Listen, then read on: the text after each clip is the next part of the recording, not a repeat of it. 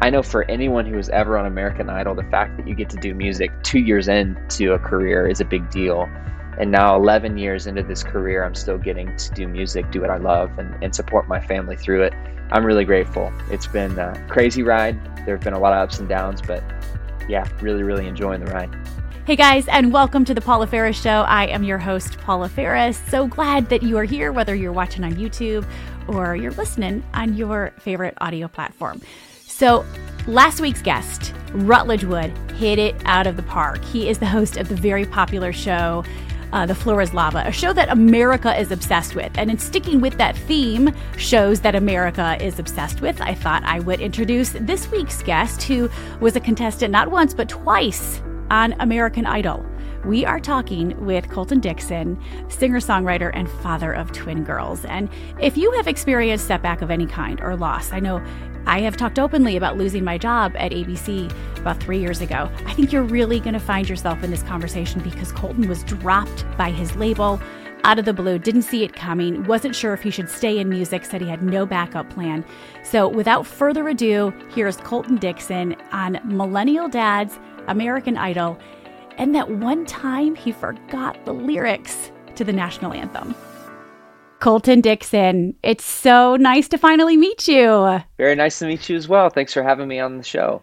Oh, it's my pleasure. So before we really dig into your big break and talk about how you got there, I first want to ask about parenthood, because you became a father of identical twin girls in 2020. And I read an article not that long ago that said millennial dads. You're a millennial, right? You're like early 30s. Millennial dads are like 3 times more involved with their kids than, no knock on the other dads, than their dads were. Like, you're changing diapers, you're in the thick of it. Like, what kind of a dad are you? And I want to say kudos to all of you millennial dads out there. Holding down the fort. Let's go. Yeah, it's funny. My wife and I were just talking about this very same thing as well. My dad was actually pretty hands-on growing up.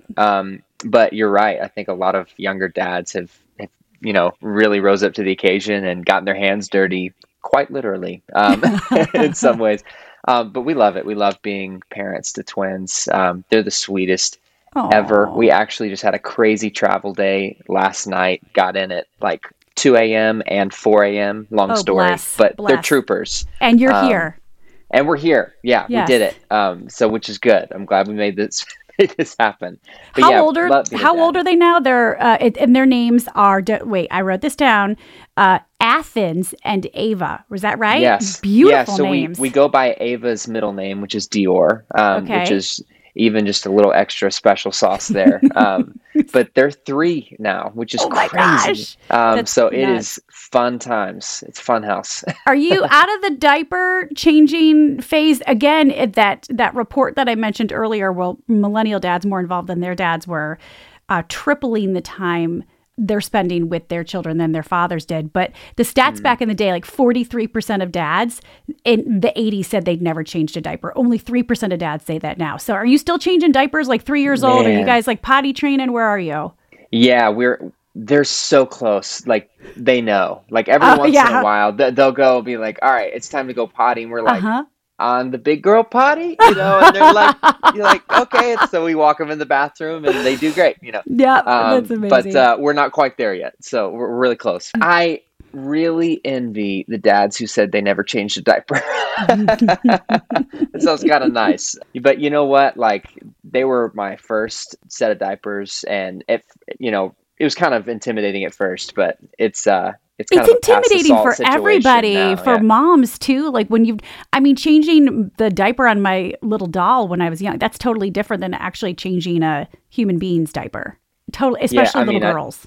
I never did the changing on a doll, but yeah, on kiddos, it is quite a thing for sure. Yeah. So kudos to everyone who's ever had to change a diaper. Yes. And kudos to dads, like these millennial dads like you, for stepping up to the plate. And like, really, I think parenting is at its best when it's a team sport. Agreed. When both parents are raising the kid in all aspects. So, okay, you had the girls, they're identical twins, by the way, like, back in 2020, and one of them was born without a pulse. Yeah, very scary. Not the way you want to meet your kid for the first time. No. Definitely. Annie, my wife, had a great pregnancy and went into labor a week past her due date with twins, which is kind of like crazy, if you know about all that stuff. And so wow, she did great. Wait. She went a week past her due date with twins? Yes. Yeah. Twins are Holy normally very uncomfortable. early, but she was a rock star, just killed it. But the labor took a little longer than we had hoped. So we had to punt to a C-section. And long story short, little Dior came out, not breathing because she had started that birthing process and her body didn't know how to handle being in the birth canal for so long. So she came out very scary. We grew up in church, so we chose to believe that God knew what he was up to. And man, we're so thankful that we have a happy, healthy little girl. And we have two of them, and you'd never know that she went through that little trauma period for about a week. And we're blessed for sure. Yeah. Yes, and now you're 3 years in, and you're a good dad. Just want to say that. And I know life has completely changed for you because that's what happens when you're a parent. By the way, I never asked you, I'm wearing a Def Leppard shirt right now. Like I am a child. I was born in the 70s, and I'm like, I love Def Leppard and, Guns N' Roses. And I'm thinking, am I going to offend him, like wearing somebody else's? No. Okay, I just want to make sure. It's amazing. I love it. Okay, I'll cool. rock up a good band tee from time to time as well. That's awesome. Okay, so let's dig into like your big break. Obviously, I don't want to put words in your mouth, but I would imagine that it was American Idol. So I know you grew up singing. You grew up in the church. You were a musician at a young age. But how old were you when this big break happened? You went on American Idol twice. So tell us about how the big break happened the very first time, and then kind of the second time because you went on there twice. Yeah, you got it. Crazy story. So I was fresh out of high school when my sister and I, sister's name is Skylar. We had both auditioned for American Idol the first time. They came to Nashville, came to the big arena called Bridgestone Arena in Nashville. And I actually wasn't planning on auditioning the first time, but while we were outside, my sister kind of convinced me. She's like, what's the worst they could say? No, you're a great singer. Just sing. Uh-huh. So we did. We both made it to Hollywood. Hollywood is not for the faint of heart. It is one of the craziest things I've ever been a part of. It's like boot camp for singers. Uh-huh. She got cut during Hollywood Week, which was so sad. And I got cut just before the live shows. So that was kind of the season 1 quick recap. And then I thought, okay, I'm done. Great experience. Totally. Never want to do that again because it was a tough thing to go through. And I thought, okay, I'm going to take what the opportunity's given me and work on that. But my sister wanted to go back again for a second year. So we're like, all right, cool. We'll root you on from the sidelines. This is all you this time. But I'll be there when you get your golden ticket. So we were waiting outside. So you weren't planning to even audition this time around. You were like, I'm just going to support you, Skylar. Okay. That's right. And we went, I forget what city we went to support her.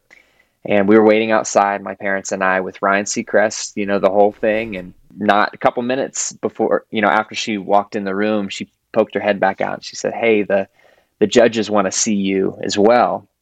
And I just remember thinking, oh, that's really weird. I'm like, I don't know, maybe they just wanted to reconnect real quick and have me in there when she sings. So walked in and it was immediate guilt trip on why I wasn't auditioning.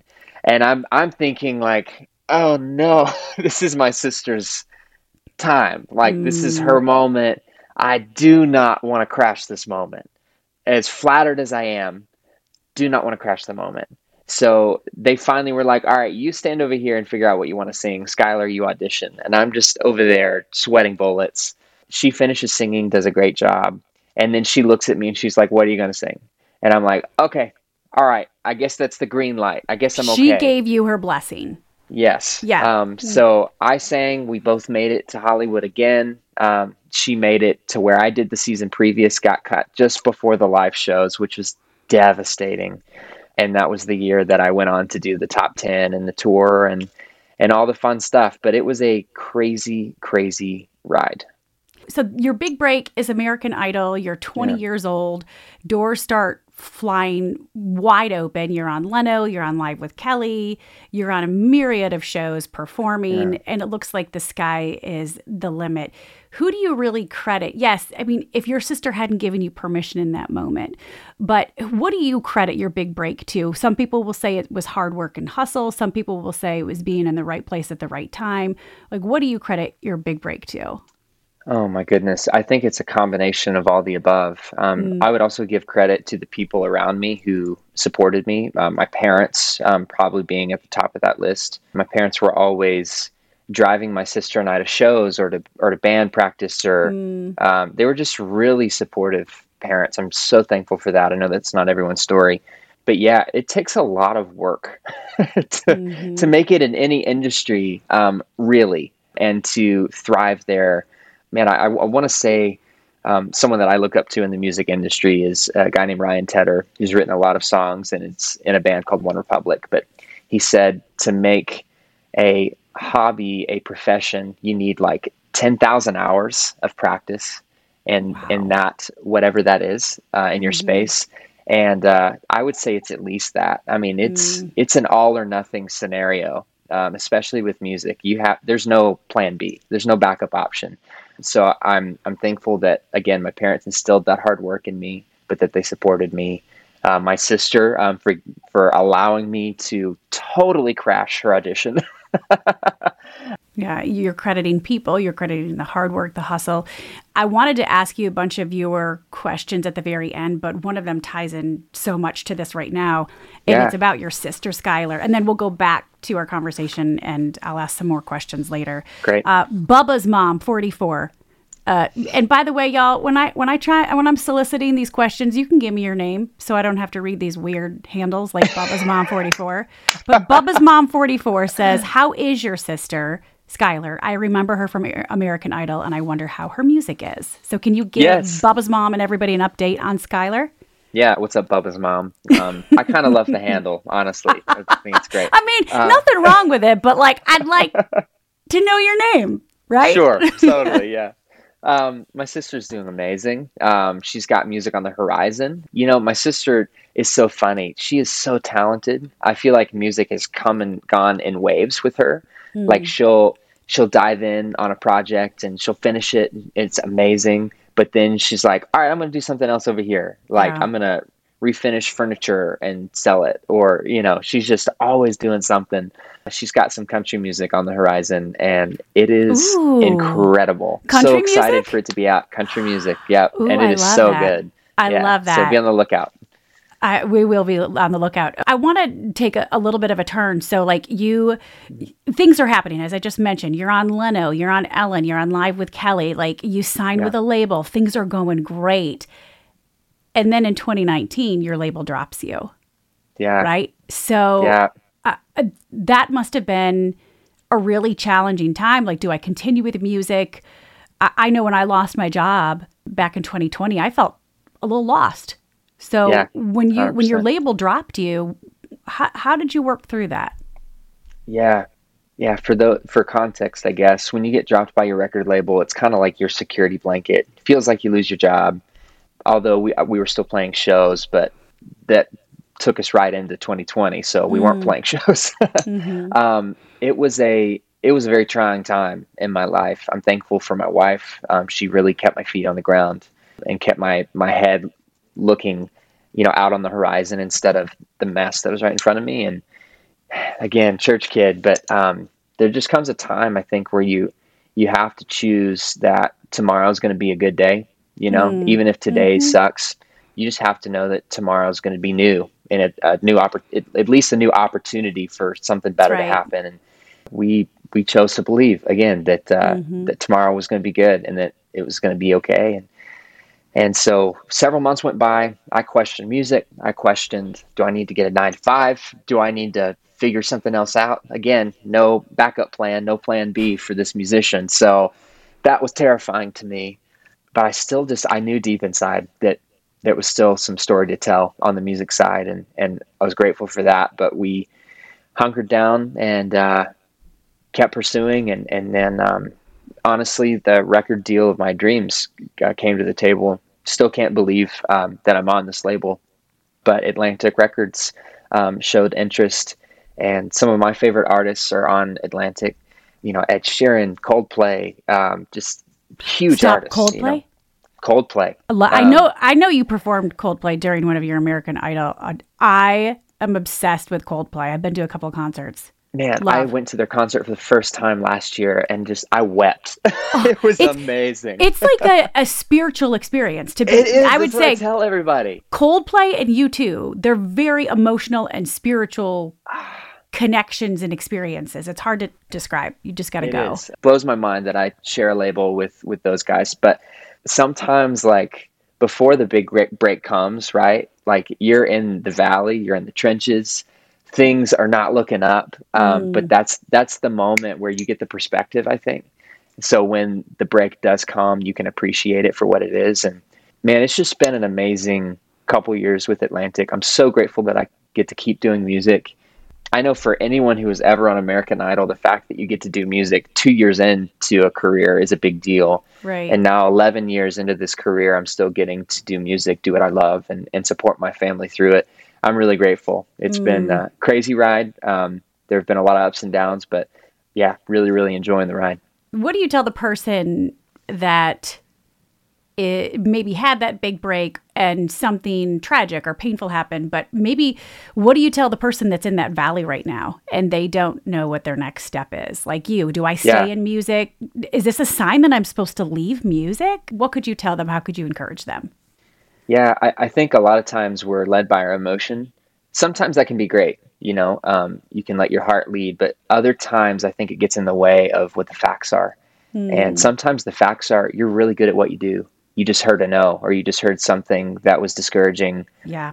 I also think, like, to me, like, the big break is the big opportunity. It's not necessarily the hardship that you're going through. I think the hardship is the prerequisite for the big break. So if you're going through, the thick of it right now, if you're hitting the rock bottom, there's nowhere to go but up.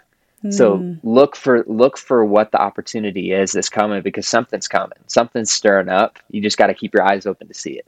That's awesome. So maybe the big break wasn't just American Idol. It was losing your label and getting picked up by your dream label. Absolutely. I think that played a huge part into where I am right now. Yeah.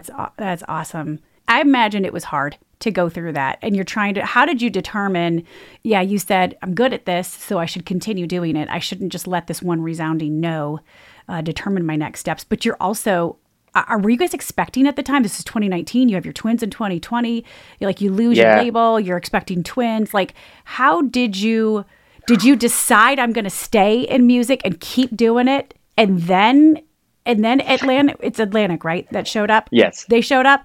Or were you still trying to figure it out and they showed up? Like, did you have to take that step of faith out and say, I'm committed to this, even though I don't know what the next chapter looks like. And then they came in. Tell us how it all happened. Yeah. If I'm honest, it was kind of a combination of both. Okay. We vocally, my wife and I had decided, like, no, this is still the thing. But internally in me, I'm still like, but what if it isn't? But what if? But I'm so again so grateful that it's still a thing. We weren't quite expecting yet during that process. I'm so glad that might have brought a different outcome. It would have added pressure to knowing I had the support from my family. However, something I just think is so cool and is so what us church kids call God's perfect timing is that I walked through that season of losing my job, not knowing what the future looked like, being in a really tough spot as a person, and got to write a bunch of songs out of that place.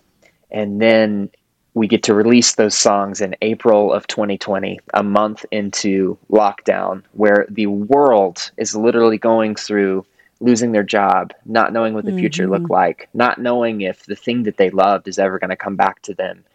It was wild, but man, we were already prepping for that EP to come out, earlier that year before we knew COVID was ever a thing. But whenever I heard that was a thing, it lit a fire under us. It was like, oh my gosh, we have to get this out as soon as possible. People need to hear these songs, because they're firsthand, experience of me walking through not quite a global pandemic, but a very personal epidemic, if you will, trying to figure out what was next for me. Yeah.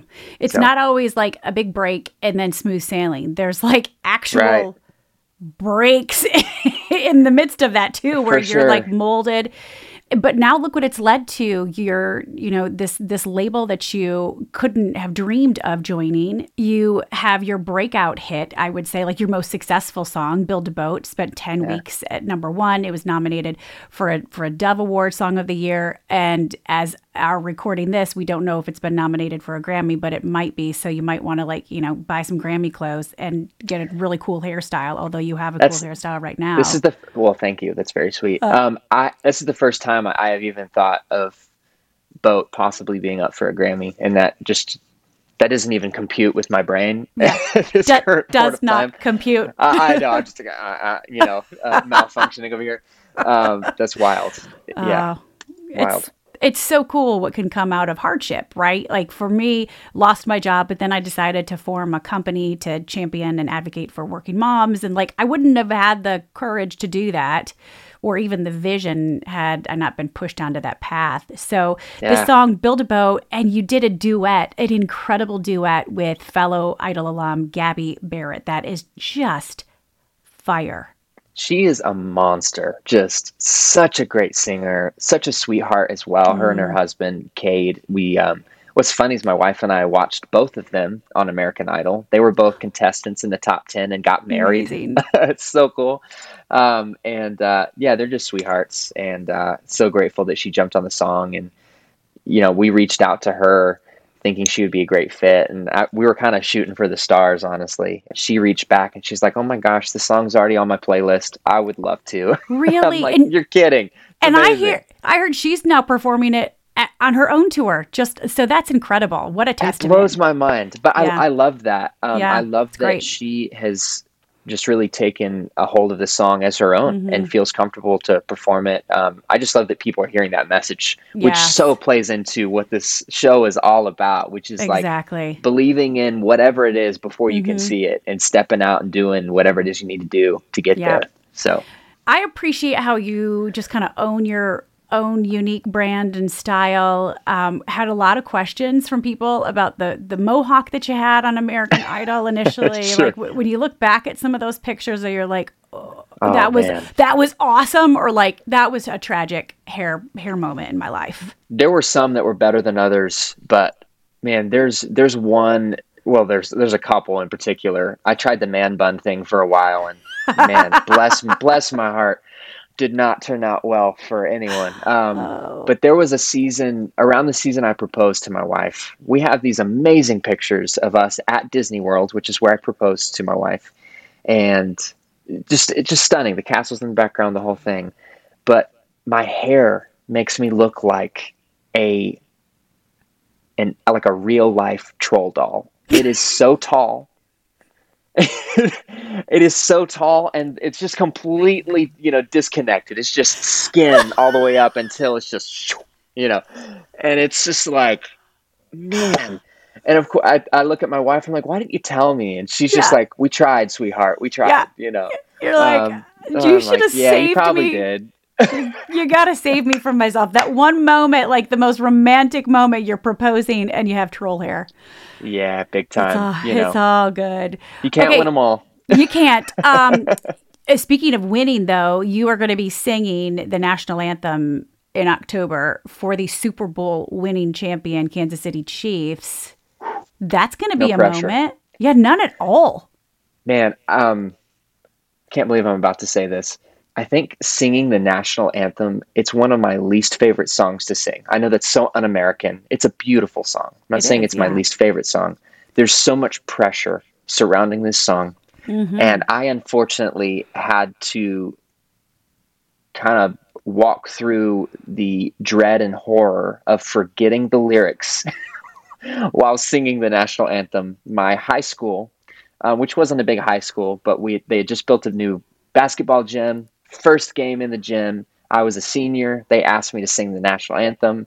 I was kind of like known as the choir kid, I guess. So I'm like, yeah, sure, no problem. I get in there and "O'er the Ramparts," just runs out of my brain. No idea what's coming next. I look at my teacher who's running the scoreboard and announcing, and I look at him, I go, I'm lost. I have no idea. I'm blanking. Out of the microphone, of course. And he looks at me, he goes, up, he's like, or the ramparts. So to try and lighten the mood, I look at the audience and I say, or the ramparts. And keep singing. Amazing. So in Jesus' name, I am not going to forget the lyrics. No, you won't. You know what? You know what you're going to do? You're going to visualize the experience. This always helps to get you, like if you get psyched out about something and you're like, all I can think about is failing, you take some time and you actually like in a quiet place and you're visualizing the experience. You're going through everything. You can like what the air smells like. You can see everybody in the stands. That's what does good. it sound like? What does the turf feel like under my feet? What's it going to feel like when I step up on that podium? And all you do is you visualize the success of the moment, but you're in That's it, like good. all Let's of go. your senses. My husband's a basketball coach, so we're like, he's big into vision, and you have to visualize positivity happening. So we are believing that you're going to nail it. Or the ramparts. We are going to nail it all. You're going to nail it, okay? Well, we're pulling for you. Okay, let's wrap this up. Colton, you have been an absolute delight. It's been so great to get to know you, and I know our audience is going to love you even more. So a couple more questions. You heard the one earlier from Bubba's mom that wanted to know about your sister, and we answered that. Lily Clarkson, and I'm excited to ask you this. She is a high schooler. She's good friends with my daughter. Oh, and no way. she wants to know what your favorite song of yours is. What is your favorite song that you've performed of your own? Who's your favorite child is what we're asking you, essentially. Honestly, yeah, songs are kind of like kids. Someone had a great answer for this. I was on tour with a band called Third Day, and their singer was like, man, that's hard. Songs are like kids. Like every once in a while you have an ugly one, but you love them all the same. And I died. It was great. That's so good.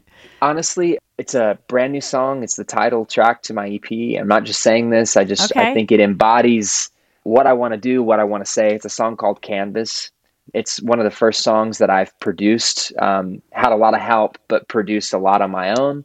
It basically it's a piano ballad, and it kind of talks about being a blank canvas and taking life as it comes, the ups and the downs. It's what makes it beautiful. And, man, I just, if you haven't heard it, go check it out. It means a lot to me. And it's probably my favorite. Awesome. Lou wants to know, can you do a show in Brooklyn? Can you do a show in Brooklyn? I'm not even going to try to do a New York accent. I would love to. I love New York. I love Brooklyn. That would be amazing. We don't get up there near often enough. Okay. I don't know if I've ever played in Brooklyn. What? We'll have to remedy that. I know. Yes. We've been kind of around the area, but never in Brooklyn. Let's make it happen. Yes. Atlantic can make that happen. Yes. And the last question, this is funny. Amy Sprunger wants to know, what was the weird outfit that you wore for Winter Jam 2022? It looked like a life-saving vest. I don't know what she's talking about, but literally she reached out to me. She's like, I've been dying to know this. So do you remember? Gosh. This makes me so happy. There's this very kind of left of center clothing brand. I don't even remember the name of their clothes, but it's like they make costumes for like Star Trek and like random stuff, right? Oh, wow. I was in this store in Los Angeles, of course, and they carried this brand, and they're like parachute straps without the backpack and the parachute. And I'm like, those are really just cool. I don't know where I'm going to wear these, but I like them. So I snagged them. And then later we did a music video for my song Miracles, in which I'm wearing a parachute backpack. We made it look like I jumped out of a plane, but I'm chicken and I didn't actually do it. Okay. And so for this tour called Winter Jam, Miracles was the big song. And so I remembered these parachute straps. I'm like, hey, maybe that'll tie people into the whole music video thing. Apparently Lou hasn't seen the music video, so. Yes, she's got tons of questions about that. I'll say Amy watched the video. Amy, sorry. It's Amy. all right. Lou, yeah, Amy, Lou was Brooklyn. Lou you're right. I'm sorry, sure Lou wants to know too. That's hilarious though. Okay. Good to know. We can finally she can finally sleep at night and rest knowing the point of the life-saving jacket, which was actually a parachute. Without the parachute. Parachute backpack. Close. Just, awesome. Without the water. All right, Colton, we are pulling for you for the game and just for everything that's going on. And I just want to say you're a good dad. And thanks for being a great role model. And really appreciate you taking the time to come on the show. Thank you so much, Paula, for having me. It's a pleasure getting to talk with you. It was awesome talking about it. See what we just did there? Let's talk about it. Love it. Well played. So I'm really happy to report, you guys, that he nailed the national anthem when he sang at the Chiefs game earlier this year. He hit every beat and every lyric, and I have a link to it in the show notes if you want to check out the performance. But so excited because we are going to be wrapping up 2023 with a very special episode featuring my husband, John. You can ask us anything you want about kids, career, relationships. We are going to be talking about it. That's coming up in 2 weeks. But in the meantime, next week, it's a conversation that's only happening because of one of you.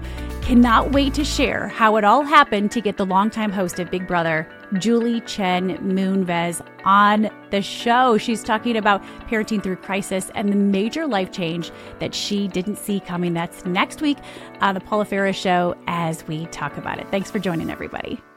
Oh, one more thing. Is this still on? Yeah, it is. If you're watching on YouTube right now, hit that subscription button, or wherever you're listening, make sure you subscribe so that you don't miss a beat, and invite your friends. Let's spread the word and let's talk about it.